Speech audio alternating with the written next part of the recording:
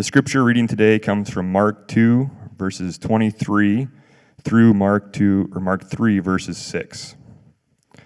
One Sabbath he was going through the grain fields, and as they made their way, his disciples began to pluck heads of grain, and the Pharisees were saying to him, "Look, why are they doing that? Why are they doing what is not lawful on the Sabbath?" And he said to them, "Have you never read what David did when he was in need and was hungry, he and those who were with him, how he entered the house of God in the time of Abiathar, the high priest, and ate the bread of the presence, which is not lawful for any but the priest to eat, and also gave it to those who were with him. And he said to them, the Sabbath was made for man, not man for the Sabbath. So the Son of Man is Lord even on the Sabbath." Again he entered the synagogue, and a man was there with a withered hand, and they watched Jesus to see whether he would heal on the Sabbath, so that they would accuse him. And he said to the man with the withered hand, "Come here." And he said to them, "Is it lawful on the Sabbath to do good or to do harm, to save life or to kill?" But they were silent. And he looked around at them with anger, grieved at their hardness of heart, and said to the man, "Stretch out your hand." He stretched it out, and his hand was restored. The Pharisees went out and immediately held counsel with the Herodians against him, how to destroy him.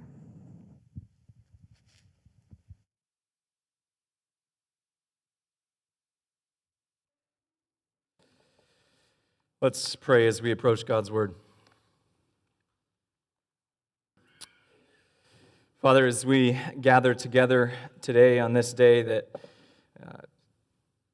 throughout the ages your church has set aside as a special day to remember your resurrection, to remember your victory over sin, over death, through your Son's resurrection, God, we ask that you would be present with us this morning. We ask that through your Holy Spirit, you would transform our hearts and our lives to make us more and more and more and more like you. God, we thank you for this opportunity to gather this morning, and we ask now that you would bless this time in your word. It's in Jesus' name we pray. Amen. Crystal and I, my wife Crystal and I, we both grew up in Christian homes, but we grew up in relatively different contexts for what that exactly meant. And that was clearly on display one of the first Sundays that we moved to Spencer. Right after we had moved to Spencer, got through a church service up in Spirit Lake because we hadn't launched our location here yet, and our lawn needed mowed. And so after the service, I decided, well, it needs mowed, so I'm going to go ahead and do that. And I didn't tell her after lunch what I was going to do. She just kind of assumed that it was a nice Sunday. And then all of a sudden she comes out outside as I'm mowing the yard a few minutes after I start, and she says, "What are you doing?" I said, "I'm mowing the yard." Are you sure you should be doing that? Like, what do you mean? She's like, "It's a Sunday, and you're a pastor. And all of your neighbors can see you. Are you sure you should be doing this?" So then we had a conversation after that, and I realized it wasn't an issue with Crystal, it was just the context she grew up with. And she grew up in a very conservative, Dutch Reformed background where this idea of the Sabbath was taken very literally. And so if you were mowing your yard on a Sunday, that was a big deal. Me, on the other hand, I grew up in a very different context where growing up in high school after I was a Christian, the best place or the best time for me to get some hours in at my job was Sunday afternoon after church and before Bible study in the evening. And so very different context that brought us to a very different conclusion on what is the Sabbath. What is the point of the Sabbath? What does it mean for us to actually rest?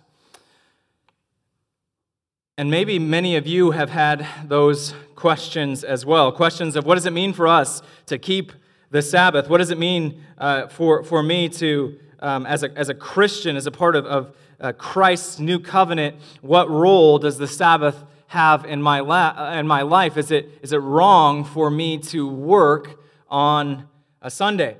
And the answers to those questions are mixed. Just as Crystal and I clearly discovered, and is not that we had a different opinion than one another, but it was just the cultural context that we grew up in revealed that there are different opinions on this question, or on these questions, on these topics. And many of you have probably wrestled with these when you've been in a place of employment that has required you to work on a Sunday. It's caused you to miss out on all or some of a church service, or maybe you work as a farmer and you're kind of at the mercy of the weather.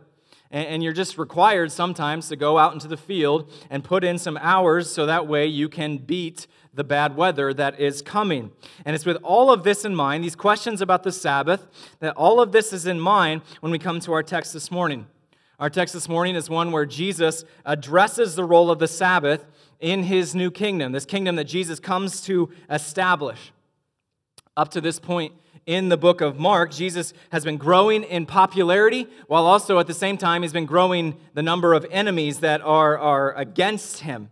The Gospel of Mark begins with this powerful declaration of who Jesus is, that Jesus is this long-awaited king. Jesus is the one who is going to usher in God's kingdom, that he's going to usher in God's deliverance for his people. And as we go through the book of Mark, we see time and time again, example after example of Jesus making claims that show that that is exactly who he is if you are willing to listen.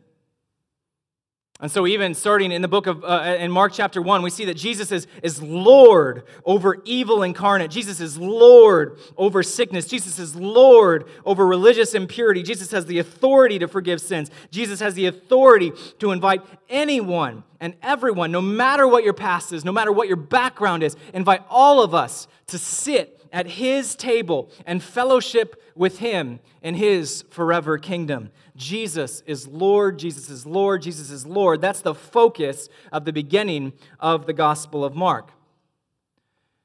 And then we get to this morning's passage, last week's passage, where we see that Jesus is using these illustrations to describe how different his kingdom is than everything that has come before it. That everything that we think of when it comes to Jesus' kingdom cannot be controlled, cannot be contained by these old ways of thinking. You don't relate to God the way that you used to in these old religious systems. Now, Jesus is saying, you relate to God through me. You relate to God through me, the bridegroom, the king of God's forever eternal kingdom.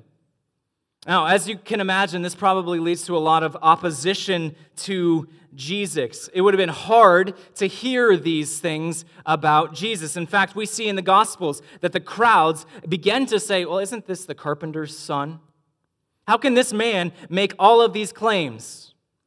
And you see, in the Gospel of Mark, we see that Jesus is increasingly a superstar. He's got this crowd following him. He can heal anything that comes his way, and at the same time, he is an extremely divisive figure. In one sense, times don't change, do they? Today, Jesus is still the same divisive figure. There is no consensus about who Jesus is. To this day, we still have some who say Jesus is Lord, while others say, well, Jesus is just a moral teacher. Or others will even say, well, Jesus is just a fable. He didn't even actually exist. We have some who say that Jesus teaches us how to forgive others, while others make this claim that Jesus is the way that we can be forgiven. Some say that Jesus is a sacrificial leader, while others say that Jesus is not just a sacrificial leader, he's a sacrificial lamb for our sins. And it's this differing opinion that we see starting in the Gospel of Mark, and to this day is true for us, that we see here in our text this morning. Two stories of Jesus and the Sabbath. The Sabbath was a very important part of Judaism in the first century. It was crucial for Israel. In fact, it was considered at one point to be the primary or central tenet of Israel's faith. And the reason is because God gave the Sabbath to Israel to show that they were not like everyone else. Everyone else is different. They don't have a Sabbath, but we are God's chosen people, and we have been given the Sabbath. In fact, to break the Sabbath was a way of thumbing your nose up at God, to reject his love for his people, and to become a pagan like the rest of the nations surrounding Israel. to be those that are outside of God's grace, to be those that are outside of God's mercy for his people. And that's why we see in the book of Exodus that God actually requires the death penalty for those who break the Sabbath. Exodus chapter 35. 6 days' work shall be done, but on the seventh day you shall have a Sabbath of solemn rest, holy to the Lord. Whoever does any work on it shall be put to death. And yet here, in this morning's text, we see that Jesus is challenging everything that good first century Jews believed about the Sabbath. It's not because Jesus likes messing with people. It's not because Jesus likes or loves being contrarian or riling people up. It's because Jesus has something that he wants to communicate. He has another claim about who he is that he has to tell to these people. And the claim is this. This is what our text is about this morning. True rest and restoration come through Jesus alone. True rest and restoration are found in Jesus alone. It is not the Sabbath that brings rest. It is not careful law abiding that brings us restoration. It is Jesus alone, the Lord of the Sabbath. And so in our time this morning, we're going to just look at these two texts, and we're going to see how they reveal these truths. How they reveal that Jesus is the one who brings true rest, the way that Jesus is the one who brings true restoration for us as a people. So if you have your Bible, I invite you to open up again to Mark chapter 2. We're going to look at the context of the first story, verses 23 through 24. It says this. One Sabbath, he was going through the grain fields, and as they made their way, his disciples began to pluck heads of grain. And the Pharisees were saying to him, "Look, why are they doing what is not lawful on the Sabbath?" So here's the context. Jesus and his disciples are out in the fields on a Sabbath. And if you remember from Mark chapter 1, the very last verse of chapter 1, it tells us that Jesus became so popular that it was hard for him to even enter into a town. And so they're out in the middle of this field, and the disciples are hungry, and so they begin to start snacking. Now, the Pharisees are following Jesus around. They're following his disciples around. They're waiting for him and them to mess up so that way they can call him out on it. And we all know people exactly like them. They're insufferable to be around. They're just people that are just waiting for you to mess up so that they can complain about you, that they can just drag your name through the mud, that they can make a mountain out of a molehill. And here, they do exactly that. They seize the moment. They come to Jesus and they call out about his disciples, "Sabbath breakers! Sabbath breakers!" This is a massive claim. Because if they're correct, then according to the Old Testament law, then they deserve death. So why are the Pharisees saying that Jesus' disciples are breaking the Sabbath? Well, let's consider the first century and what it meant for us to actually live in that day and age. Remember, gas stations, relatively new invention. Same thing with convenience stores, rest stops with vending machines. All of those things way, way out into the future here. And so, if you were on a journey or if you were out away from your home and you began to be hungry, you were permitted to pick some grain from the fields that you were traveling through. Ownership in that day was far less important than making sure that people were taken care of. And so in Deuteronomy chapter 23, God says this, "If you go into your neighbor's standing grain, you may pluck the ears with your hand, but you shall not put a sickle to your neighbor's standing grain." God here in the law is declaring that it's fine for you to snack on your neighbor's food while you're walking along the road. You couldn't pull out the combine, fire it up, and start harvesting their food.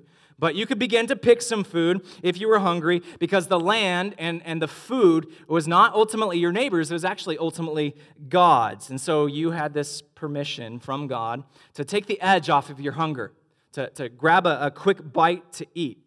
And that's what the disciples are doing here in Mark chapter 2. They're in this field, they're hungry, and so they decide that they're just going to pick a couple kernels of grain, and they're going to go ahead and eat it. And they're going to eat it raw. It's probably not the most appetizing thing, the most delicious thing, but it gets the job done.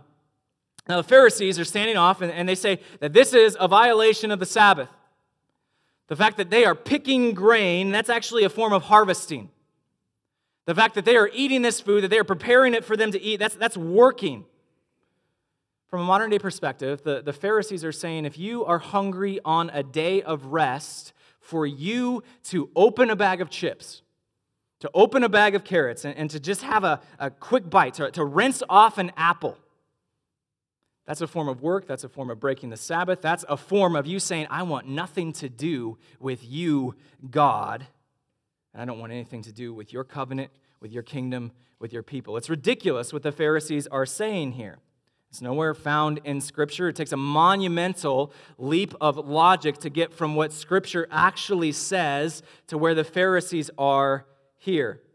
But the Pharisees were quite serious about Sabbath observation. And the Bible, it just gives us some general terms. It talks about how we are supposed to not work on the Sabbath. And it doesn't really explain too in-depth what that actually means. And so the Pharisees wanted to make sure that they were protecting people from themselves, that they were honoring God the right way. And so they came up with this list of 39 different activities that were prohibited on the Sabbath. And this oral tradition was later written down about 100 years after Jesus in what is called the Mishnah. And I just want to read to you what is prohibited on the Sabbath, okay? Serious, grave insult or breaking the covenant of God. This is what it says. The forbidden work on the Sabbath are sowing, plowing, reaping, binding sheaves, threshing, winnowing, sorting, grinding, sifting, kneading, baking, shearing wool, whitening it, combing it, dyeing it, spinning it, weaving, making two loops, weaving two threads, separating two threads, tying a knot, untying a knot, sewing two stitches, tearing for the purpose of sewing two stitches, hunting a deer, slaughtering it, skinning it, salting it, curing its hide, scraping it, cutting it, writing two letters, erasing for the purpose of writing two letters, building, demolishing, extinguishing a flame, lighting a flame, striking with a hammer, carrying from one domain to another. It's pretty serious, right? Could you do much of anything on a Sabbath? No, they were very serious about what it meant for you to keep the Sabbath. And of course, to them, they even go further than these 39 rules and say, hey, you know what? The disciples here, they're breaking the Sabbath. And they're liable to death. And because you are their master, you are responsible for their actions. They're looking for a way to discredit Jesus, and they found it. It's tenuous, but it's going to work for them. They're just grasping at straws here. They think they got Jesus in this inescapable trap. So how does Jesus respond? Look at verse 25. And he said to them, have you never read what David did when he was in need and was hungry, he and those who were with him? How he entered the house of God in the time of Abiathar, the high priest, and ate the bread of the presence, which it was not lawful for any but the priest to eat, and also gave it to them who were with him. So Jesus responds, and rather than just saying, hey, that's a terrible interpretation, you guys are just grasping at straws here. Instead of saying that, instead of saying this is just a ridiculous way of looking at God's law, he turns to the Old Testament, turns to these people who prided themselves on having most of the Old Testament memorized, and he says, guys, you remember the story about David in 1 Samuel chapter 21, right? You guys say you know the Bible. Surely you've read that story, right? And 1 Samuel chapter 21 tells us about this time where David is running from Saul, and in his desperation, he stops at the tabernacle, this place where God dwelled in that time, and he asks the high priest for some food. He says, hey, I'm hungry. My people are hungry. Do you have any food available for me? But there's a problem. The high priest says, yeah, there's some food, but unfortunately it is consecrated special loaves of bread. It's bread that has been reserved for the priest. This is bread that's called the bread of the presence. Once a week, the priests on the Sabbath would have these 12 loaves of bread that they would bring into the tabernacle, and they would set before God, and it would symbolically stand there for all of the tribes of Israel as a declaration of who they were, of who God was, and it would stay there for a week. And then after a week, it would be taken out and new loaves would be set before God, and then the priests would get to eat these old, somewhat stale loaves of bread.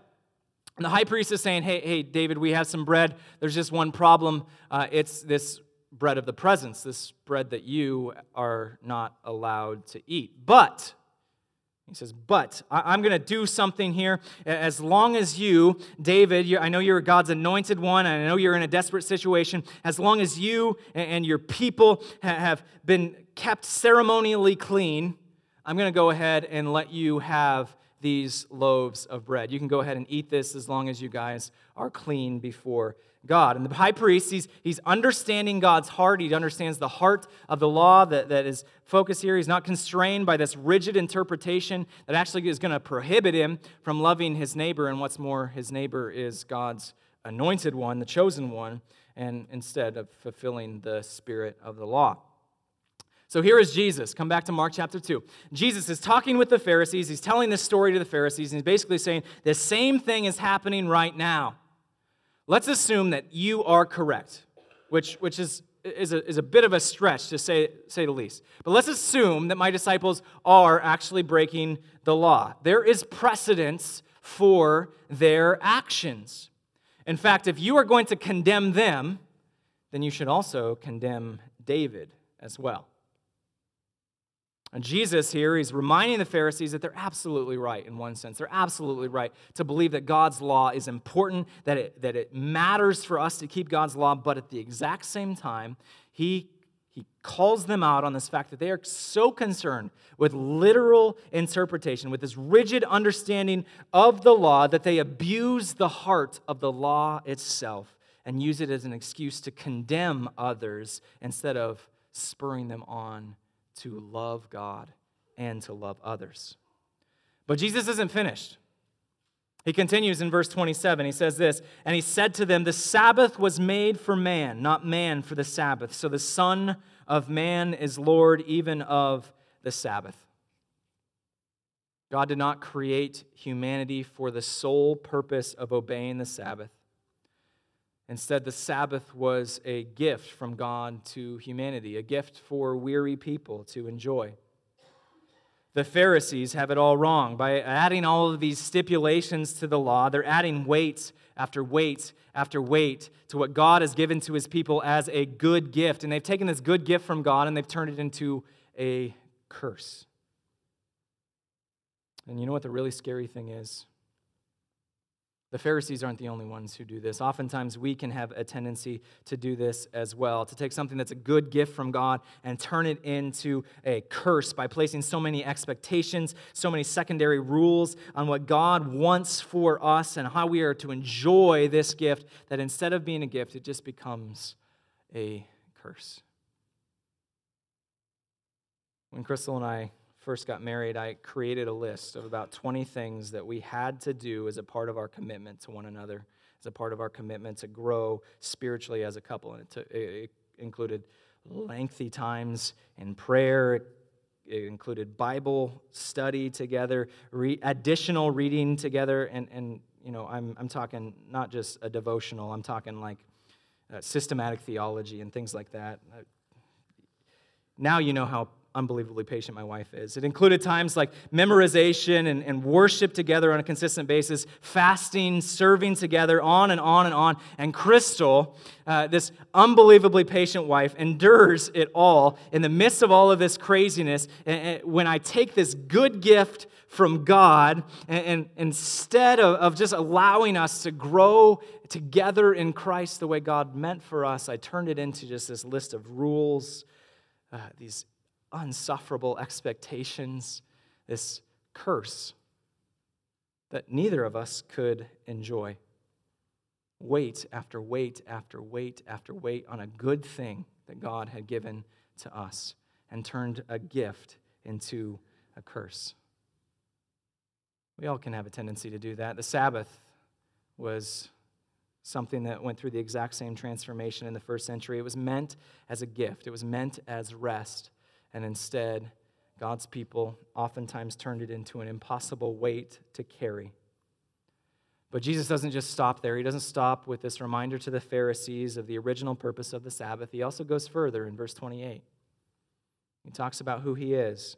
He says, the Son of Man is Lord of the Sabbath. Jesus oftentimes used this phrase, the Son of Man. It was from Daniel chapter 7. It's a picture of God's chosen, anointed king, the one who will rule over God's kingdom forever. And he oftentimes used it as a way to refer to himself. Now notice what Jesus is saying here. If you look carefully, Jesus is not just saying that he has authority over the Sabbath. He's not saying that he is the one who gets to say what goes and what stays and what's allowed, what's not allowed when it comes to the Sabbath. If that's what Jesus were saying, he would have said, the Son of Man is Lord over the Sabbath. Instead, Jesus uses a different word. He says, the Son of Man is Lord of the Sabbath. In other words, he's saying the Son of Man is the Lord of rest. If you want to know where rest comes from, the original purpose for the Sabbath, rest. If you want to know where true rest comes from, if you want to cease from your strivings, a day isn't going to cut it. All of these religious expectations aren't going to cut it. The only way for you to find true rest is to come to me, the Lord of the Sabbath, the Lord of true rest. You see, earlier when Jesus refers to David as precedence for his disciples' actions, he's making a claim about his identity. He's saying if David, remember David is God's anointed one, if David is not condemned for his actions in 1 Samuel 21, then how much more should I, God's true anointed one, the Lord of the Sabbath, the Lord of true rest, how much more should I have authority to give true and lasting rest to God's people? Jesus is saying to the Pharisees, do you want rest? Do you want to rest? Are you tired? Worn out? Are you on the edge of burnout? A vacation isn't going to cut it.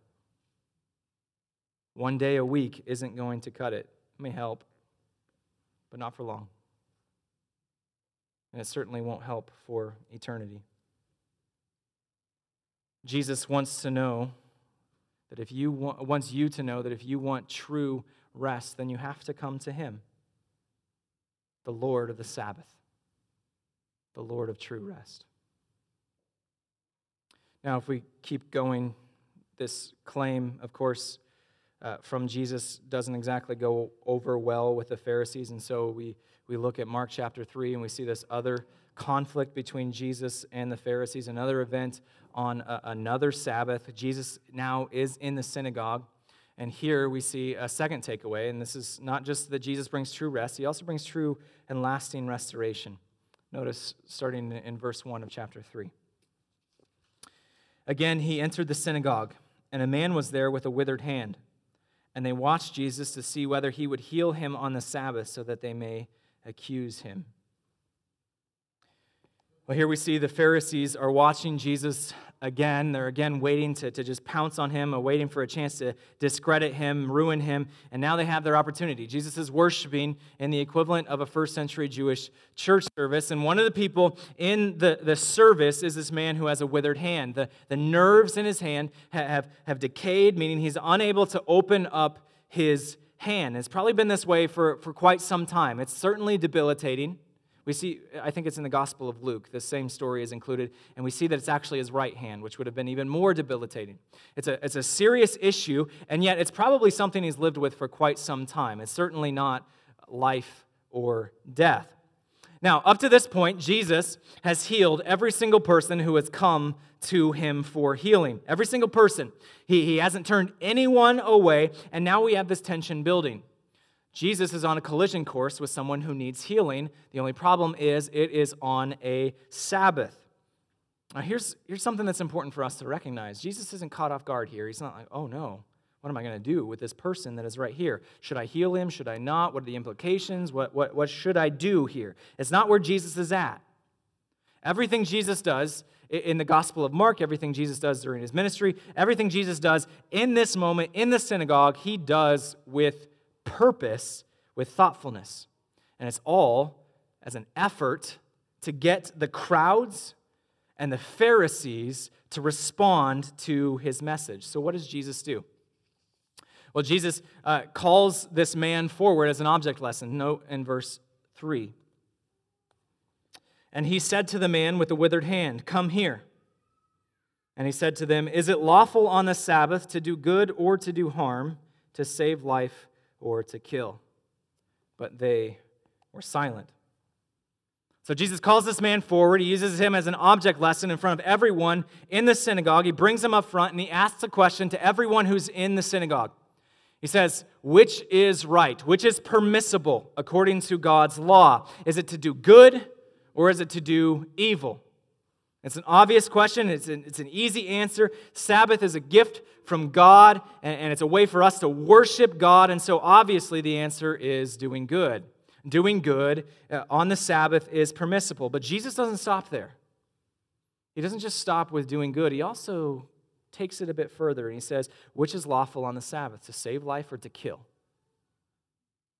And in doing so, he's actually escalating the issue. He's escalating the problem here, this tension between him and the Pharisees. No one would have objected to what Jesus was saying, that it's right to do good on the Sabbath, it's right to save a life and not to murder someone on the Sabbath. Jewish tradition actually said it was okay on a Sabbath for you to save someone's life if they were in imminent danger. There's just one problem, and we've probably seen it, and I already mentioned it. According to the Pharisees, probably according to us, this man's life isn't in immediate danger. He doesn't have death staring down him in the face. It would have been just as easy for Jesus to wait 6 hours or however long it was to the end of the Sabbath and then say, hey man, come back then. I'll heal you then. I want to keep the Sabbath. You've lived with this for years. Just come back in a few hours and I will heal you then. That's not what Jesus does.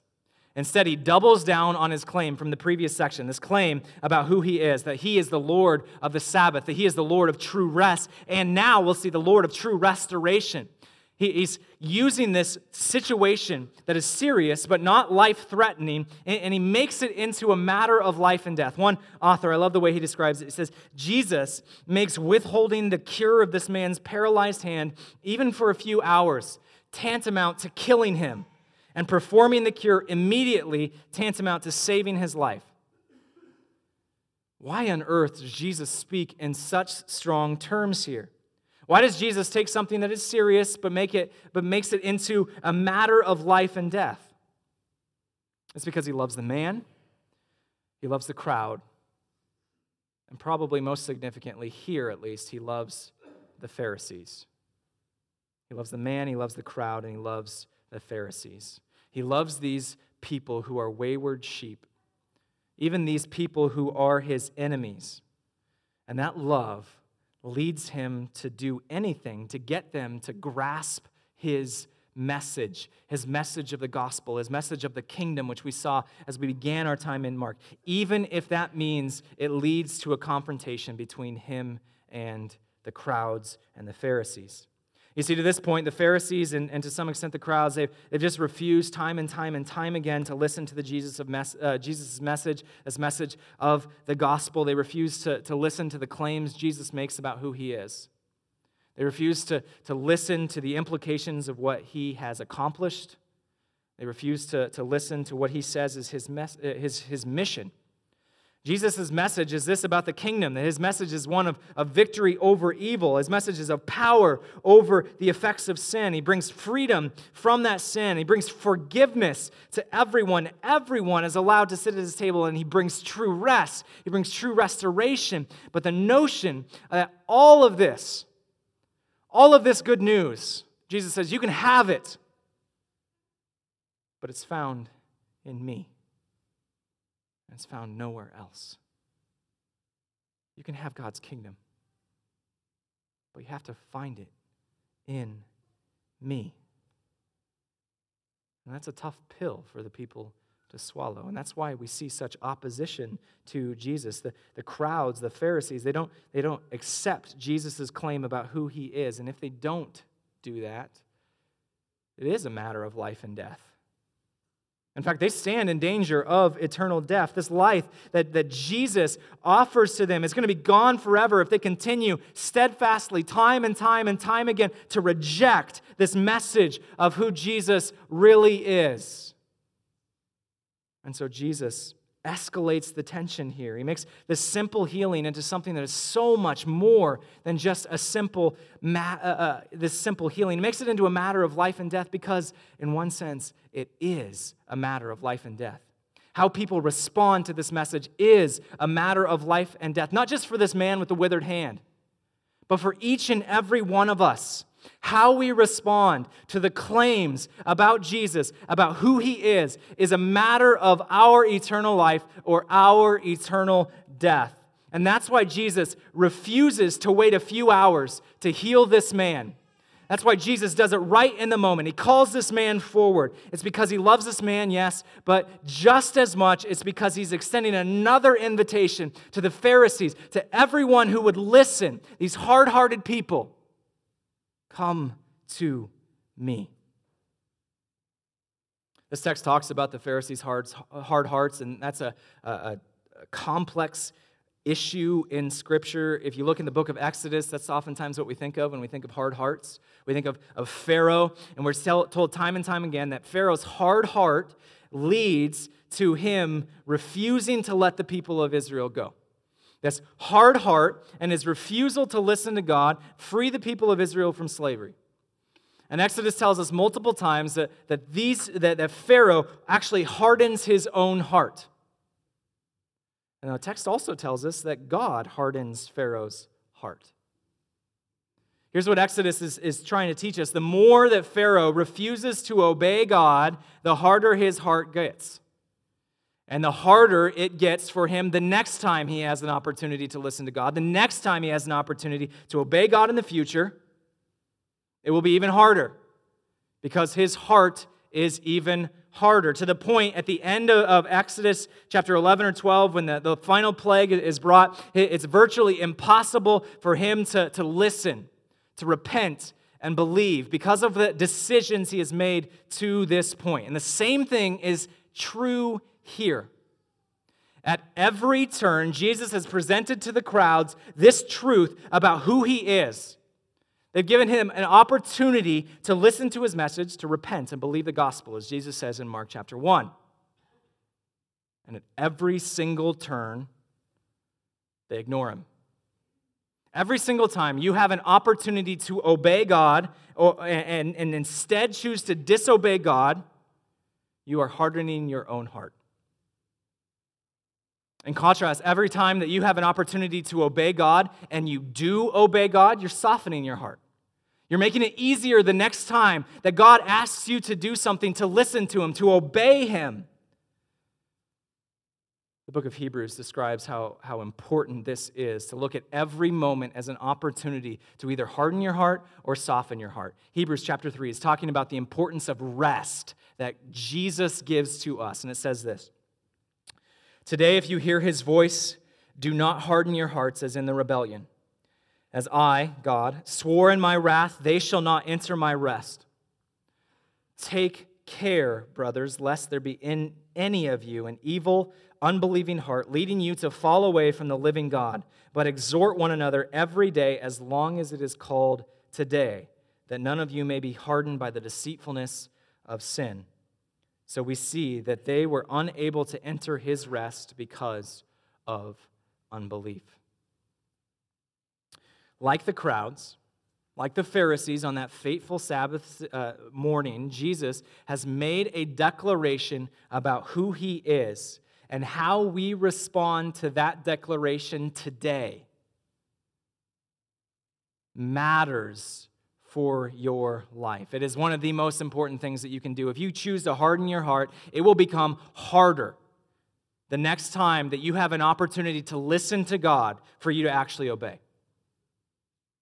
In contrast, if you decide to listen to God, to obey him today, right here, right now, then it will get easier the next time.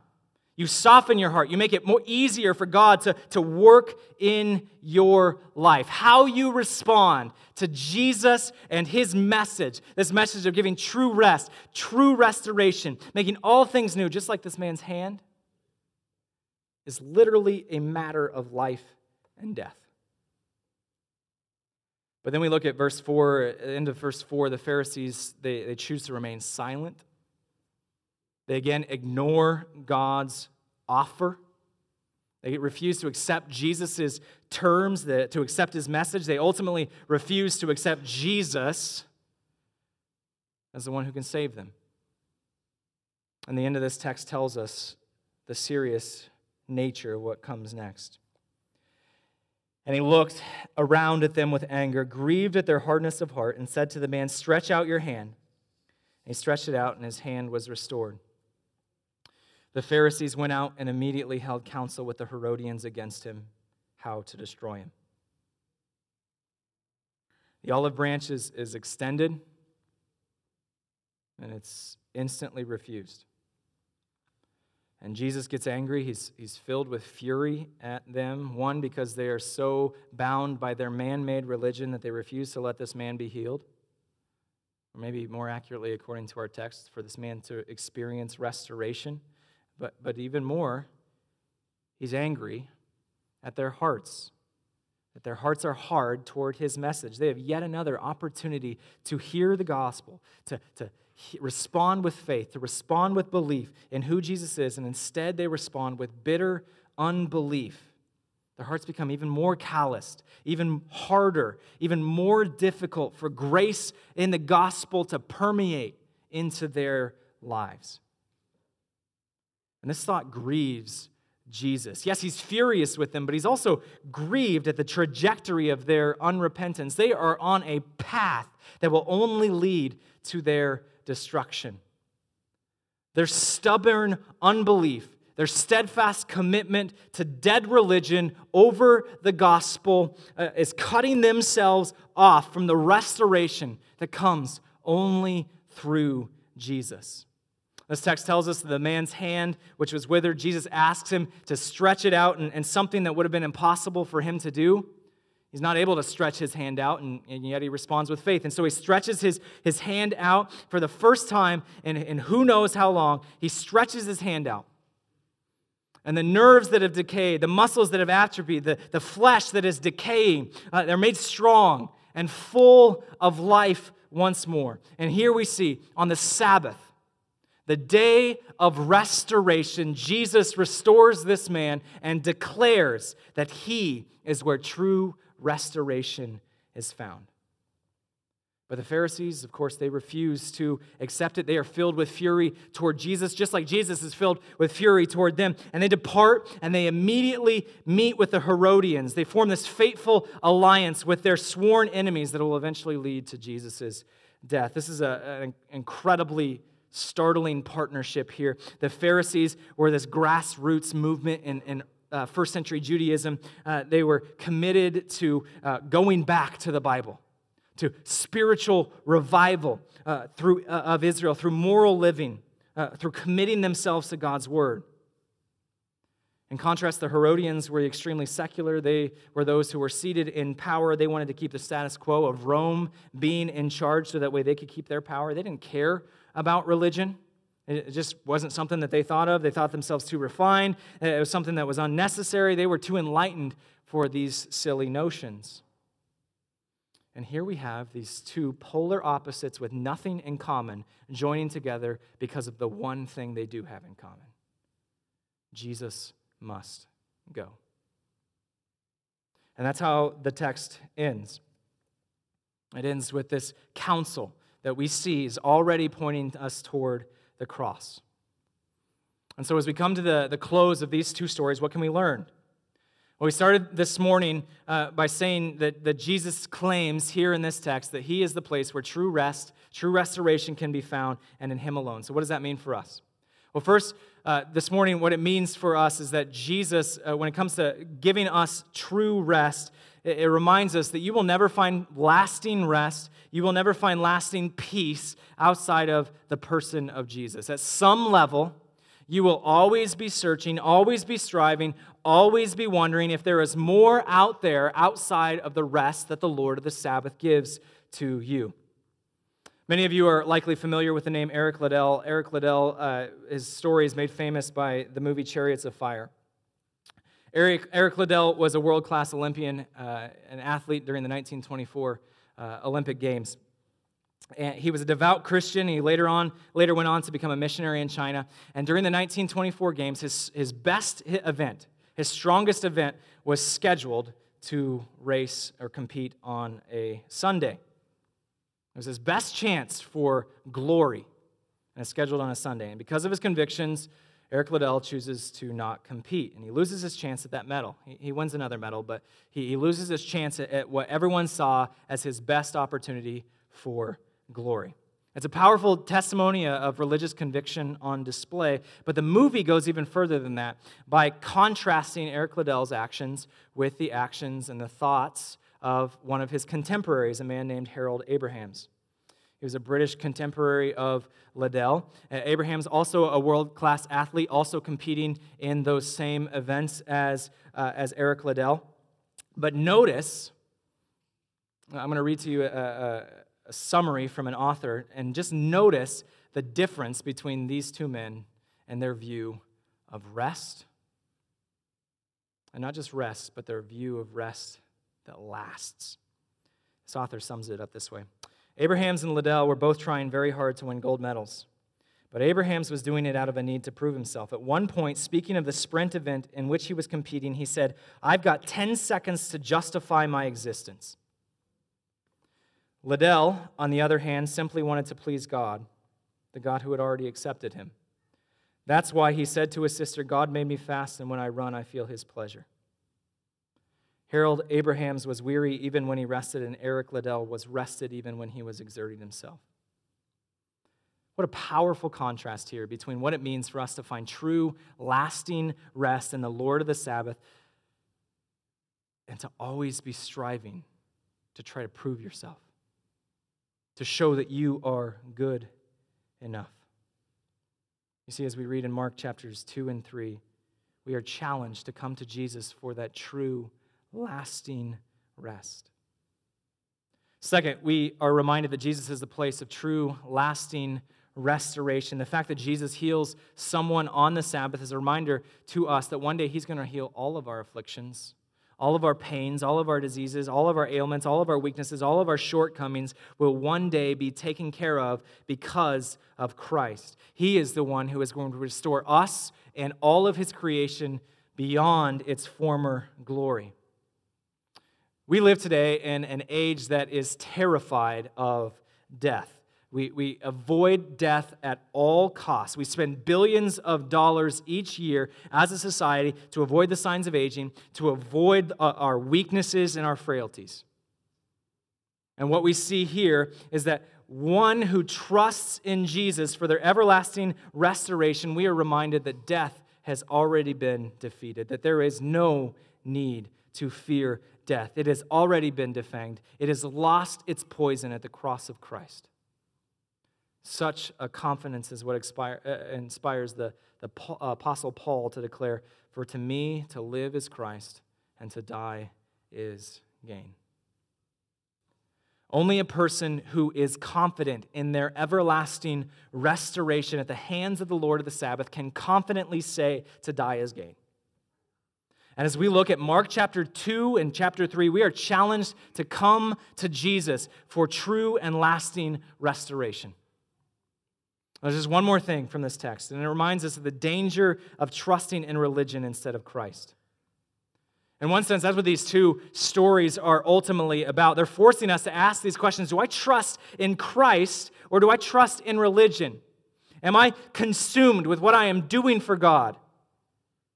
Or am I resting in the one who has already accomplished my salvation?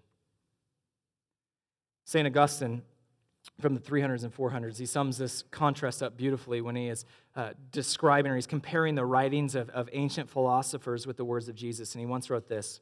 This is one of my favorite quotes. "I've read in Plato and Cicero sayings wise and beautiful, but never in either, 'Come to me, all who labor and are heavy laden.'" Come to me, all who labor and are heavy laden, and I will give you rest. Jesus alone brings true, lasting rest. It's not found in religion. It's not found in secularism. It's not found in the American dream. It's found nowhere but in the person of Jesus, the one who says, "Come to me, and I will give you rest. Are you weary? Are you heavy laden? Are you tired of all of the demands and expectations of religion, of trying to be good enough, of trying to be accepted in this world? Then Jesus says, come to me. It's said that one of the last things a founder of one of the world's most prominent religion said was, never cease striving. Compare that to Jesus' last words on the cross. It is finished. It is finished. The Lord of the Sabbath, the Lord of rest and restoration comes to bring you that rest. He comes to bring you that restoration, to carry your burdens, to make all things right.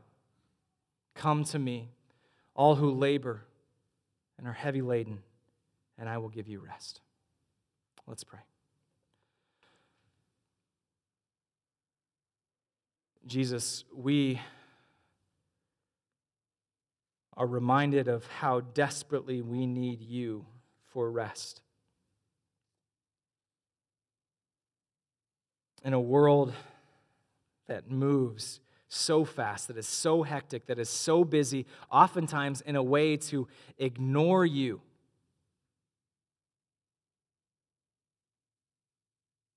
We thank you for rest. And God, you and you alone know how much each person here needs rest. And so, God, we ask that we would find that in you, that we would come to you, the Lord of the Sabbath, for rest and restoration, that we would not trust in our own efforts, that we would not pursue meaning and significance somewhere else, but it would be found in you and you alone. Thank you, Jesus. It's in your name we pray. Amen. This has been a presentation of CrossWinds Church. More of Pastor Jordan's sermons can be found online at crosswinds.tv. Thanks for being with us, and may God continue to enrich your life.